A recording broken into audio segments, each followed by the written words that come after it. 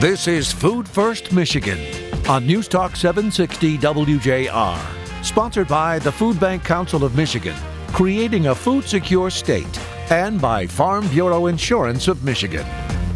Now here are your hosts, Dr. Phil Knight and Jerry Brisson.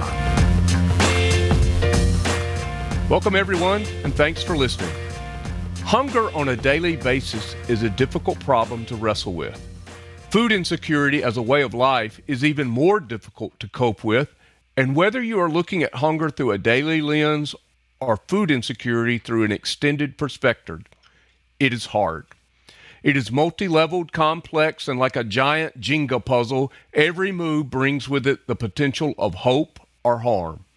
But here is not what hunger is, or food insecurity is.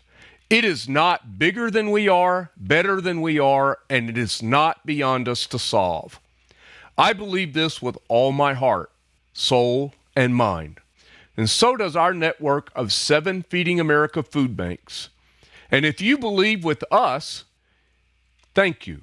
If you don't believe yet, stay tuned, because we are going to do our best to win you over.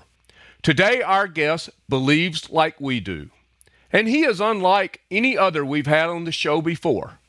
Dominic Pallone is the executive director of the Michigan Association of Health Plans, and he is going to talk with Jerry and me about why the social determinants of health and food insecurity in particular is a topic that will be addressed at his annual conference of the Michigan Association of Health Plans this year, and why food insecurity matters to the payers and our health care system.